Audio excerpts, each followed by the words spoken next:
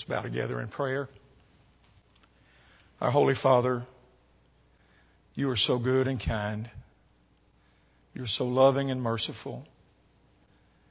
And all of those qualities plus so many more that are beyond our comprehension to list and to understand. We thank You for them.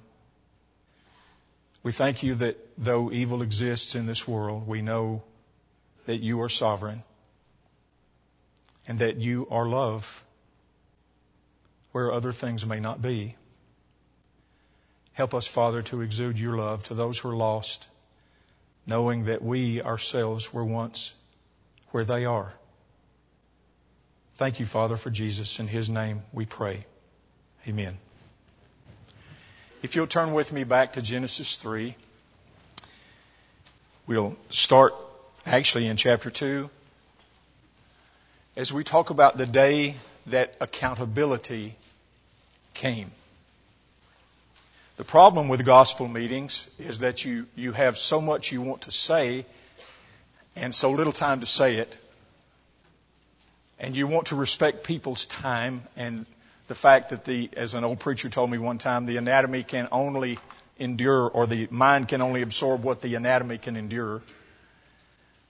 Quite unlike a preacher one time who stood up on Sunday morning and announced that he was going to preach through the entire Bible that day, that morning. The entire Bible. And his congregation had groaned. They thought, man, we're going to be here for a week. This is a camp meeting. It's not a worship service. Anyway, he started at Genesis 1:1, and man, he worked it and he worked it and he worked it, and the hours were just going on and the congregation was just wilting. I mean, just you could just see them wilting in the seats. And he got through Song of Solomon. He took a pause and he said, now what shall we do with Isaiah? A voice came from down front and said, he can have my seat. I'm going home. Well, hopefully you will not feel that way as we study together. So then, each of us shall give account of himself to God. Romans 14, verse 12. Those words bring blessing, but they also bring a sense of sobriety. You remember Paul's 3-point sermon before Felix in Acts 24? When he reasoned of righteousness, of self-control, and of the judgment to come. You remember how Felix responded. The Bible says he trembled. It is a sobering thing to consider our accountability before a sovereign and almighty God. In Genesis chapter 2, verse 15 says, the Lord God took the man and put him in the Garden of Eden to tend it and keep it. And the Lord God commanded the man, saying, of every tree of the garden you may freely eat, but of the tree of the knowledge of good and evil you shall not eat, for in the day that you eat of it, you shall surely die. God gave man in the garden so many more opportunities to do right than to do wrong. God said to Adam and to the woman, every tree, you can eat of every tree of the garden. You may freely eat of it, with the exception of one. The same is true in our lives today. God gives us so many opportunities and chances. So many flavors of doing right and being acceptable before Him. Why would we ever choose the exception? It's not like our choices to do right are so limited that there's really nothing else, and it's kind of bland just to do right. So we got this whole bouquet of things over here that we can do that are wrong. It's exactly the opposite, as it was with Adam in the garden. And when he and the woman chose the one thing they couldn't have, the Bible says in chapter 3 and verse 7, as we've already read, and the eyes of both of them were opened. They knew they were naked, They sewed fig leaves together and made themselves coverings. And when they heard the sound of the Lord God walking in the garden in the cool of the day, Adam and his wife hid themselves from the presence of the Lord God among the trees of the garden. Then the Lord God called to Adam and said to him, "Where are you?" So he said, "I heard your voice in the garden and I was afraid because I was naked and hid myself." And he said, "Who told you that you were naked? Have you eaten from the tree of which I commanded you that you should not eat?" Then the man said, "The woman whom you gave to be with me, she gave me of the tree, and I ate." And the Lord God said to the woman, "What is this that you have done?" The woman said, "The serpent deceived me, and I ate." So the Lord God said to the serpent, "Because you have done this, you are cursed more above all cattle, more than every beast of the field. On your belly you shall go. You shall eat dust all the days of your life. I'll put enmity between you and the woman, between your seed and her seed. He shall bruise your head, you shall bruise his heel." To the woman he said, "I'll greatly multiply your sorrow and your conception. In pain you shall bring forth children. Your desire shall be for your husband. He shall rule over you." Then to Adam he said, "Because you've heeded the voice of your wife and have eaten from the tree of which I commanded you, saying, you shall not eat of it. Cursed is the ground for your sake. In toil you shall eat of it all the days of your life. Both thorns and thistles it shall bring forth to you, and you shall eat the herb of the field. In the sweat of your face you shall eat bread till you return to the ground, for out of it you were taken. For dust you are, to dust you shall return." Adam called his wife's name Eve because she was the mother of all living. Also for Adam and his wife the Lord God made tunics of skin and clothed them. Then the Lord God said, "Behold, the man has become like one of us, to know good and evil.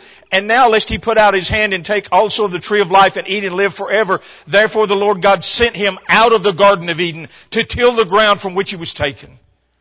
So he drove out the man. He placed cherubim at the east of the Garden of Eden and a flaming sword which turned every way to guard the way to the tree of life." Satan renounced accountability. He said, "You will not surely die." And the Bible tells us in Psalm 10 and verse 13, why do the wicked renounce God? Why? Because he said in his heart, "You will not require an account." All things become open. All things become possible. All things become feasible in our minds if we truly believe that we can get away with it. If we truly are tempted to think and deceived to think that there will be no answer that has to be given. Oh, but there will be an answer. Because along with the blessings that came in Eden came accountability. And Adam was accountable. And the woman was accountable. And the serpent was accountable to God. And when God came to the garden, when they heard His voice, when they heard the sound of God walking in the garden for the cool of the day, He asked a very telling question. Where are? Don't you think He knew where Adam was? He wanted Adam to fess up. And so I want to ask that question as we begin this class period.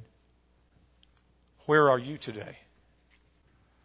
Do you have things in your life, words that you've said, actions that you've engaged in, that somehow you have been tempted to believe that no one will ever know, and that somehow this will not be a part of the record at judgment? And yes, the blood of Christ does cleanse, and our sins and iniquities He'll remember no more.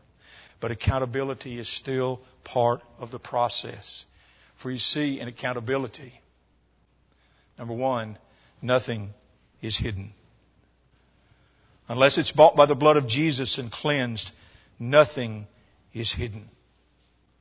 Turn with me to Psalm 139. Psalm 139. In Psalm 139, I want us to be reminded of how connected God is to us. How connected He is to His creation.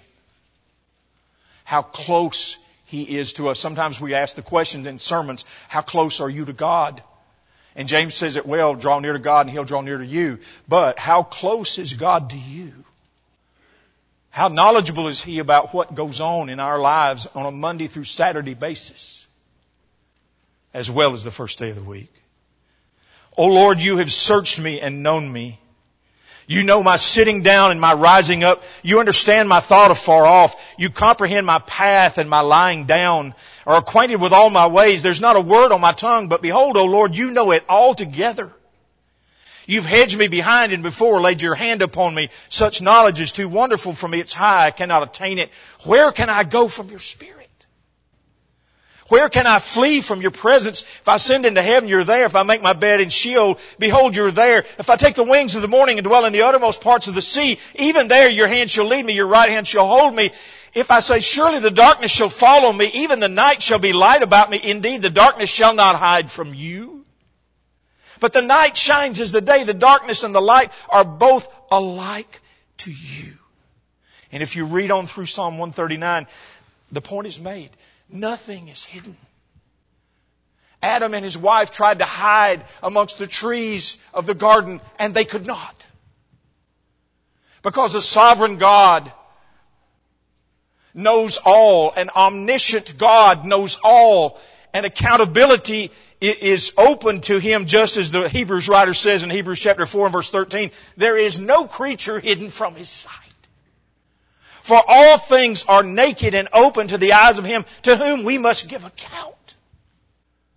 He's fooled by nothing. In Luke 22 and verse 34, Jesus not only knew that Peter would deny Him, He knew when it would happen, before the rooster crows. He knew how many times it would happen, 3 times, and He knew the nature of the denial. He said, Peter, you're going to deny that you even know me.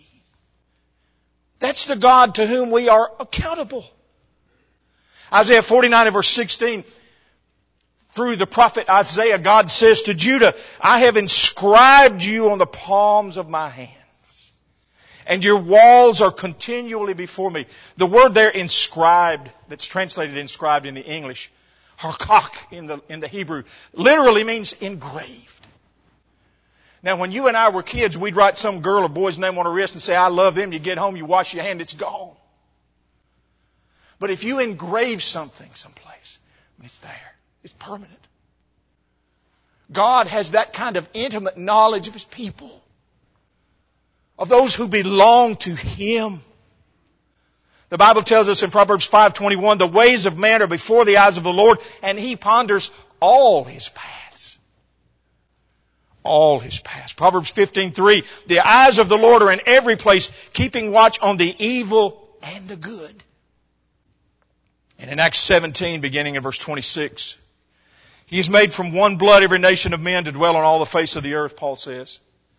And has determined their pre-appointed times and the boundaries of their dwellings, so that they should seek the Lord in the hope that they might grope for Him and find Him, though He is not far from each one of us. In Him we live and move and have our very being, as some of your own poets also have said, for we are also His offspring. Now, some of you folks who are a little longer in the tooth, like your speaker, will remember a time when the 11 o'clock news used to come on, and before the folks started saying the news, a recording would come on. It's the same voice every time. And it said, it's 11 o'clock. Do you know where your children are? God knows where we are. Nothing is hidden from His sight. And the Bible tells us very, very plainly that He'll bring every work into judgment with every secret thing. Ecclesiastes 12:14. Even the idle words that we speak, Jesus said, Matthew 12:36. Why? Because nothing is hidden. Number 2, as we go back to Genesis, to the account we've just read, no one is immune. No one is immune.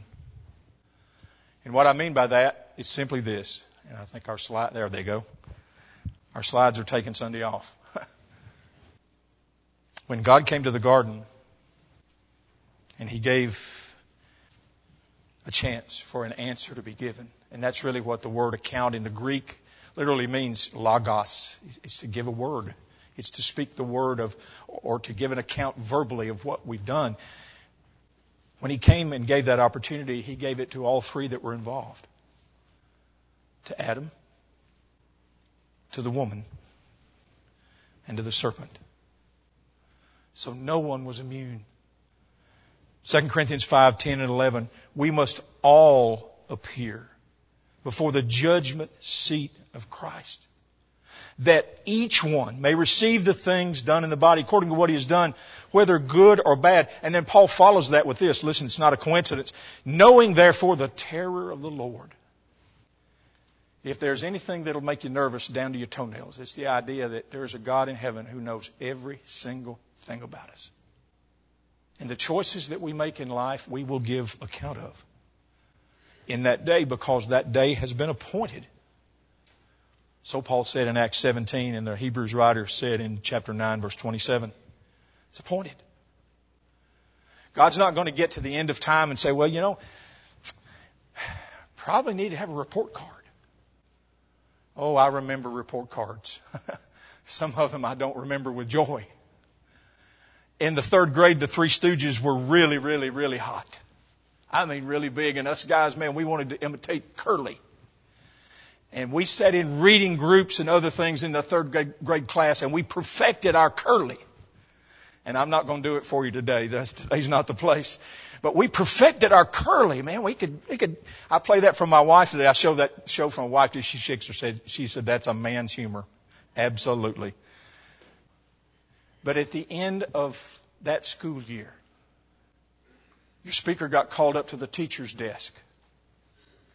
She handed him his report card. And he looked at the report card. Didn't look too bad. Till you got down to conduct. Now, my father, the former United States Marine, would always tell me, son, you may not make A's in math, science, and all these other things, but you can behave yourself. That day I looked at that report card and it said B. It may have well have said death. Fear and trembling. Terror. And yes, an impression was made. Because no one is immune. No one is immune. And we will all stand before the judgment seat of Christ. And again, you think about that in regard to the folks that we know in this world who are lost. They're going to give an account.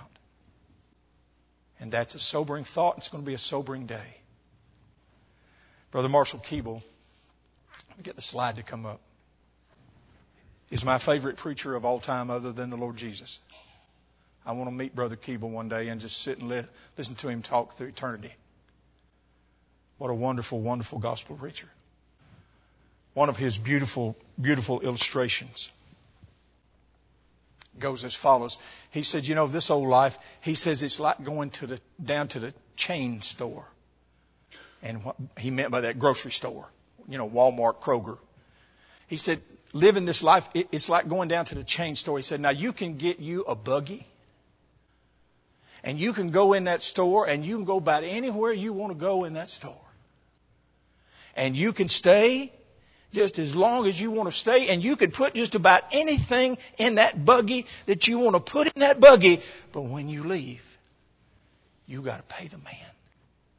And don't you think that every time an old fat boy from Georgia goes through Walmart and he goes by the checkout stand, he remembers that illustration? Because there is a day coming where we will give an answer. And that day of accountability for Adam and for Eve and for the serpent was right here.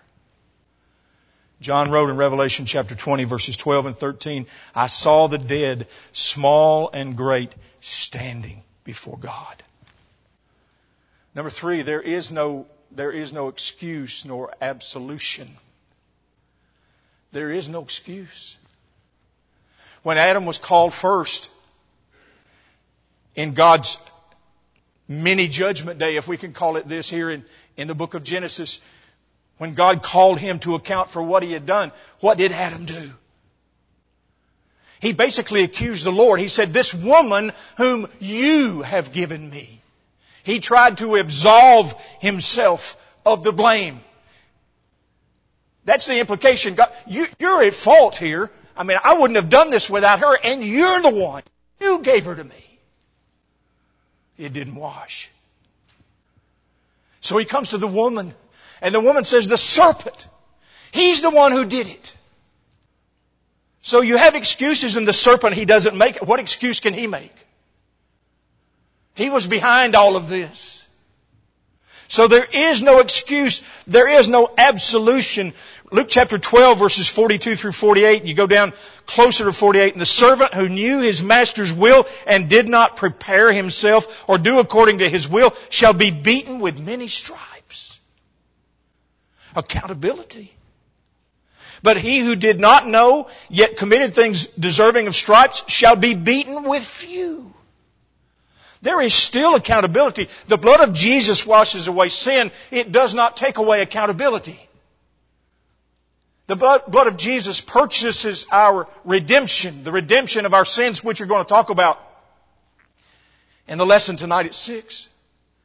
But it does not absolve us. It does not excuse us of the process and the reality of accountability. And in our culture, that's one of the things that we see people trying to still shove far away from themselves. Yes, it's my environment. No, I was abused by my parents. No, this reason and that reason. And it all justifies my behavior. No, it does not. It may have contributed to your behavior. But free moral agency demands accountability. And brethren, there is a day coming when we and every other one created in the image of God will stand and give an answer for what we have done. And again, regardless of your stature in life, regardless of your 401k or what you've done with yourself and your occupation, regardless of how many kids you have or how many wonderful things you've done as a Christian, doesn't take away accountability. That's a little too far down the line. There was one picture we missed. See if we can go back, guys, one slide. Because I want to share this illustration with you. And actually, one more slide. Maybe that's too far. Maybe it's not on this presentation. Let me just share it with you anyway. His name is Christian Herter. He was the governor of Massachusetts in the 1950s, 52 through 57. When he was running for re-election during that time period for a second term, he was out campaigning. And his handlers had run him around from one place to the next. He didn't eat supper one night. He had just a little bit of breakfast, maybe just a dry piece of toast, and then went to a church picnic and was speaking again. Man, they had him going like a monkey in a cage. And when he got through with his speech at the church picnic, they all lined up for lunch. And as he lined up, he was given a plate, and he was going to do the right thing and stand in line with everyone else. And so as he was standing in line, he got up close to where they were serving, and there was a sister up there, and she was serving the most delicious fried chicken you ever put in your mouth. It was golden brown, and man, the fat was just dripping off. Just finger licking good, as the colonel calls it. And he was so hungry, he could have eaten the table it was sitting on. He was starved.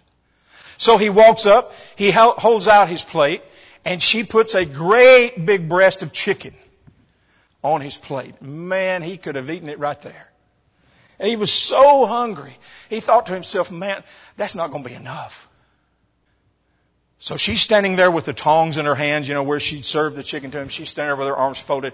And he said, kind lady, he said, I am really, really, really, really hungry.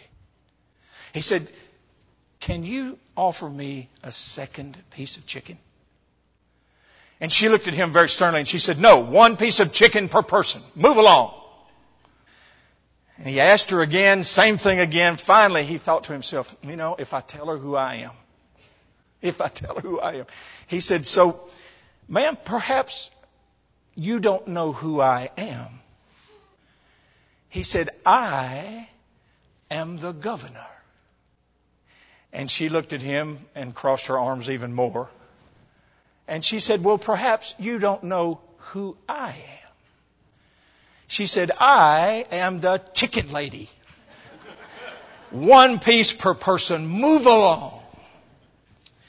When we get to judgment, there's not going to be an opportunity for us to say, I'm this person or that person, or I've preached these many years, or I've served God these many years, or I've done this, I've done that.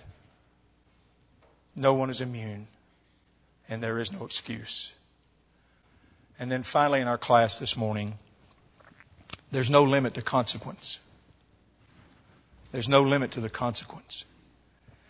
If you go back to Genesis 3, when God pronounces the punishment, the consequence, first of all, on the serpent. Because you have done this, He said, you're cursed more than all the cattle, more than every beast of the field. On your belly you shall go, and you shall eat dust. Here it is, verse 14. All the days of your life. And then you come down to where He pronounces the punishment upon Adam. And He says to him in verse 17, because you have heeded the voice of your wife and have eaten from the tree of which I commanded you, saying you shall not eat of it. Cursed is the ground for your sake. In toil you shall eat of it. And there it is again. All the days of your life. Come down to verse 19. In the sweat of your face you shall eat bread till you return to the ground, for out of it you were taken. For dust you are, and to dust you shall return. There's no limit or limitation to the consequence on the day that accountability comes. In Luke chapter 16, we have the account of the rich man and Lazarus. It is not a parable because there is specificity. Lazarus is in Abraham's bosom. He's comforted. And the rich man finds himself in torment. And he calls out to Father Abraham in verse 24, and he says, Father Abraham, have mercy on me and send Lazarus that he may dip the tip of his finger in water and cool my tongue, for I am tormented in this flame. But Abraham said, Son, remember that in your lifetime you received your good things, and likewise Lazarus evil things, but now he is comforted and you are tormented. And besides all this, between us and you, there is a great gulf fixed, so that those who want to pass from here to you cannot, nor can those from there pass to us. I want you to notice the next aspect of this account. Then he said, when he realized that he could have no relief, when he realized there was not some sort of loophole, there was not some sort of excuse or some sort of release from this, then he becomes evangelistic. Only then does he become evangelistic. He says, I beg you therefore, Father, that you'd send him to my father's house, for I have 5 brothers, that he may testify to them, lest they also come to this place of torment. And of course, his request was denied. They have Moses and the prophets. Let them hear them. Someone is not coming back from the dead to preach the gospel to those who are walking around spiritually dead among us. That is our responsibility to do. Because when the punishment comes, when the judgment comes, when accountability comes to bear, there is no limitation of consequence. My friends, the rich man this morning at 11:15 Central Time is still in the same place of torment that he was when this account was given. And there has been no respite. There's been no vacation. There's been no sabbatical. Because there's no limitation of the consequence. And again, this is so germane to why we speak of urgency in evangelism. Because when that great day comes, as we often sing about in the hymn, when that great day comes and our Lord pronounces judgment and the sentence is pronounced, there will not be an appeal. It will not be dragged through the spiritual courts of heaven for 1,000 years until a final verdict is passed somewhere way down the aeons of time. The penalty for sin is eternal. Because accountability is a part of who we are and what we are before God. If I can get this one slide to come up. Guys, can y'all help me if you're up there? Next slide. There's got to be another one. Okay, we'll pretend there isn't. Story is told of a young boy who was given the responsibility by his father to paint the barn, the red barn and the white door. Man, he did the job. It looked great. There was a picture in these slides of a red barn I was going to show you, much like it. But he had also received from his family a hunting knife. Barn just like that one. He had received from his family a hunting knife. And he loved that hunting knife, but one of the things he wanted to do with it was to practice throwing it so it would stick in the side of a tree or some other wooden structure. You see where this is going, don't you? So he went outside with that hunting knife, and his father had warned him. He said, don't you dare take that knife near that barn. He figured the son had to paint the barn. He figured, surely that's going to be enough of a deterrent for him not to do this. But sure enough, his boyhood took over, his imbecility took over, his lack of self-control took over, and that's the first place he went. He took his hunting knife out and he began to start to throw it up against that door of that barn.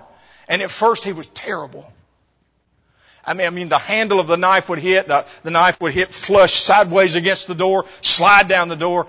But the more he practiced, the better he got. As one of the pro golfers has said, the more I practice, the luckier I get.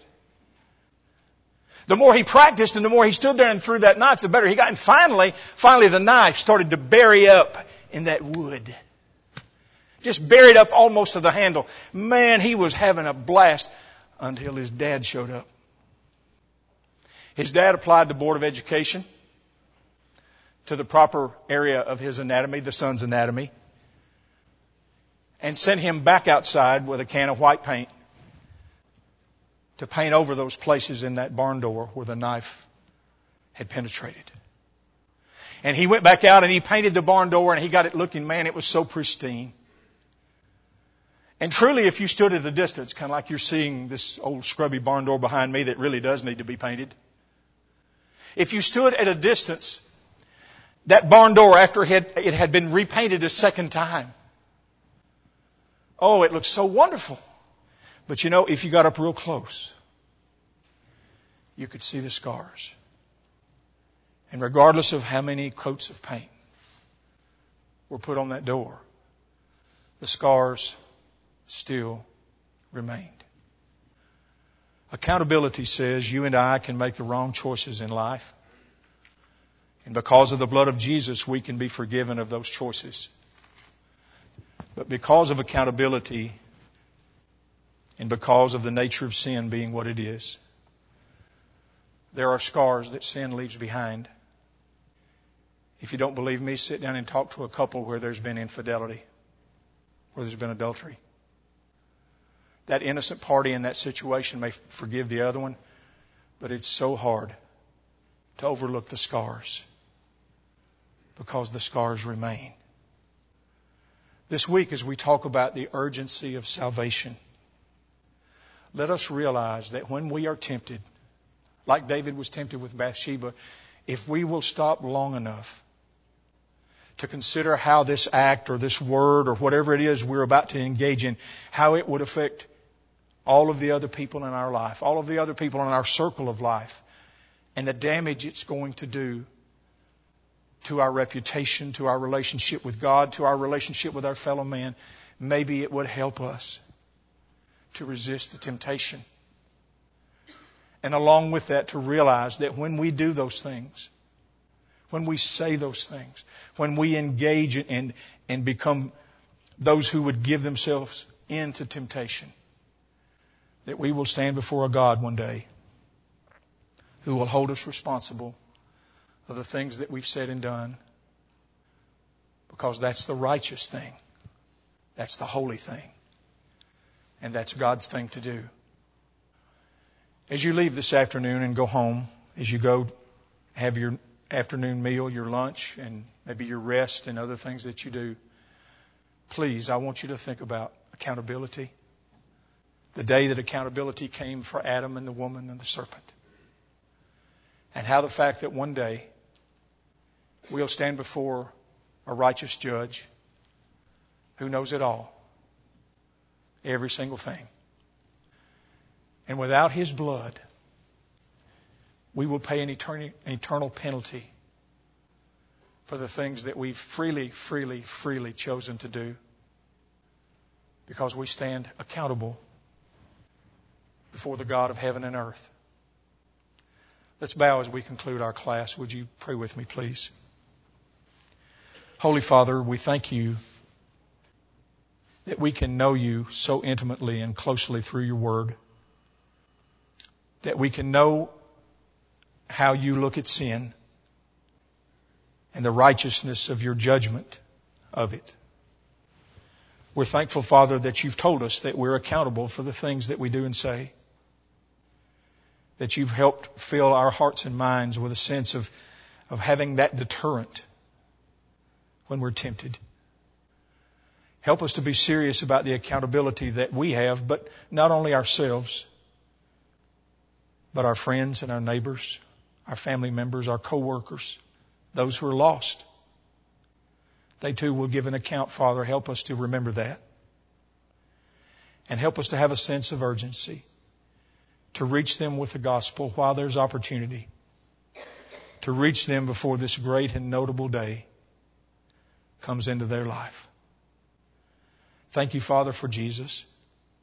Thank You that He knows us so well and that He loves us so deeply, that He would give His life and shed His blood and give His place at Your right hand for the time that He spent here in His tasting death for each one of us.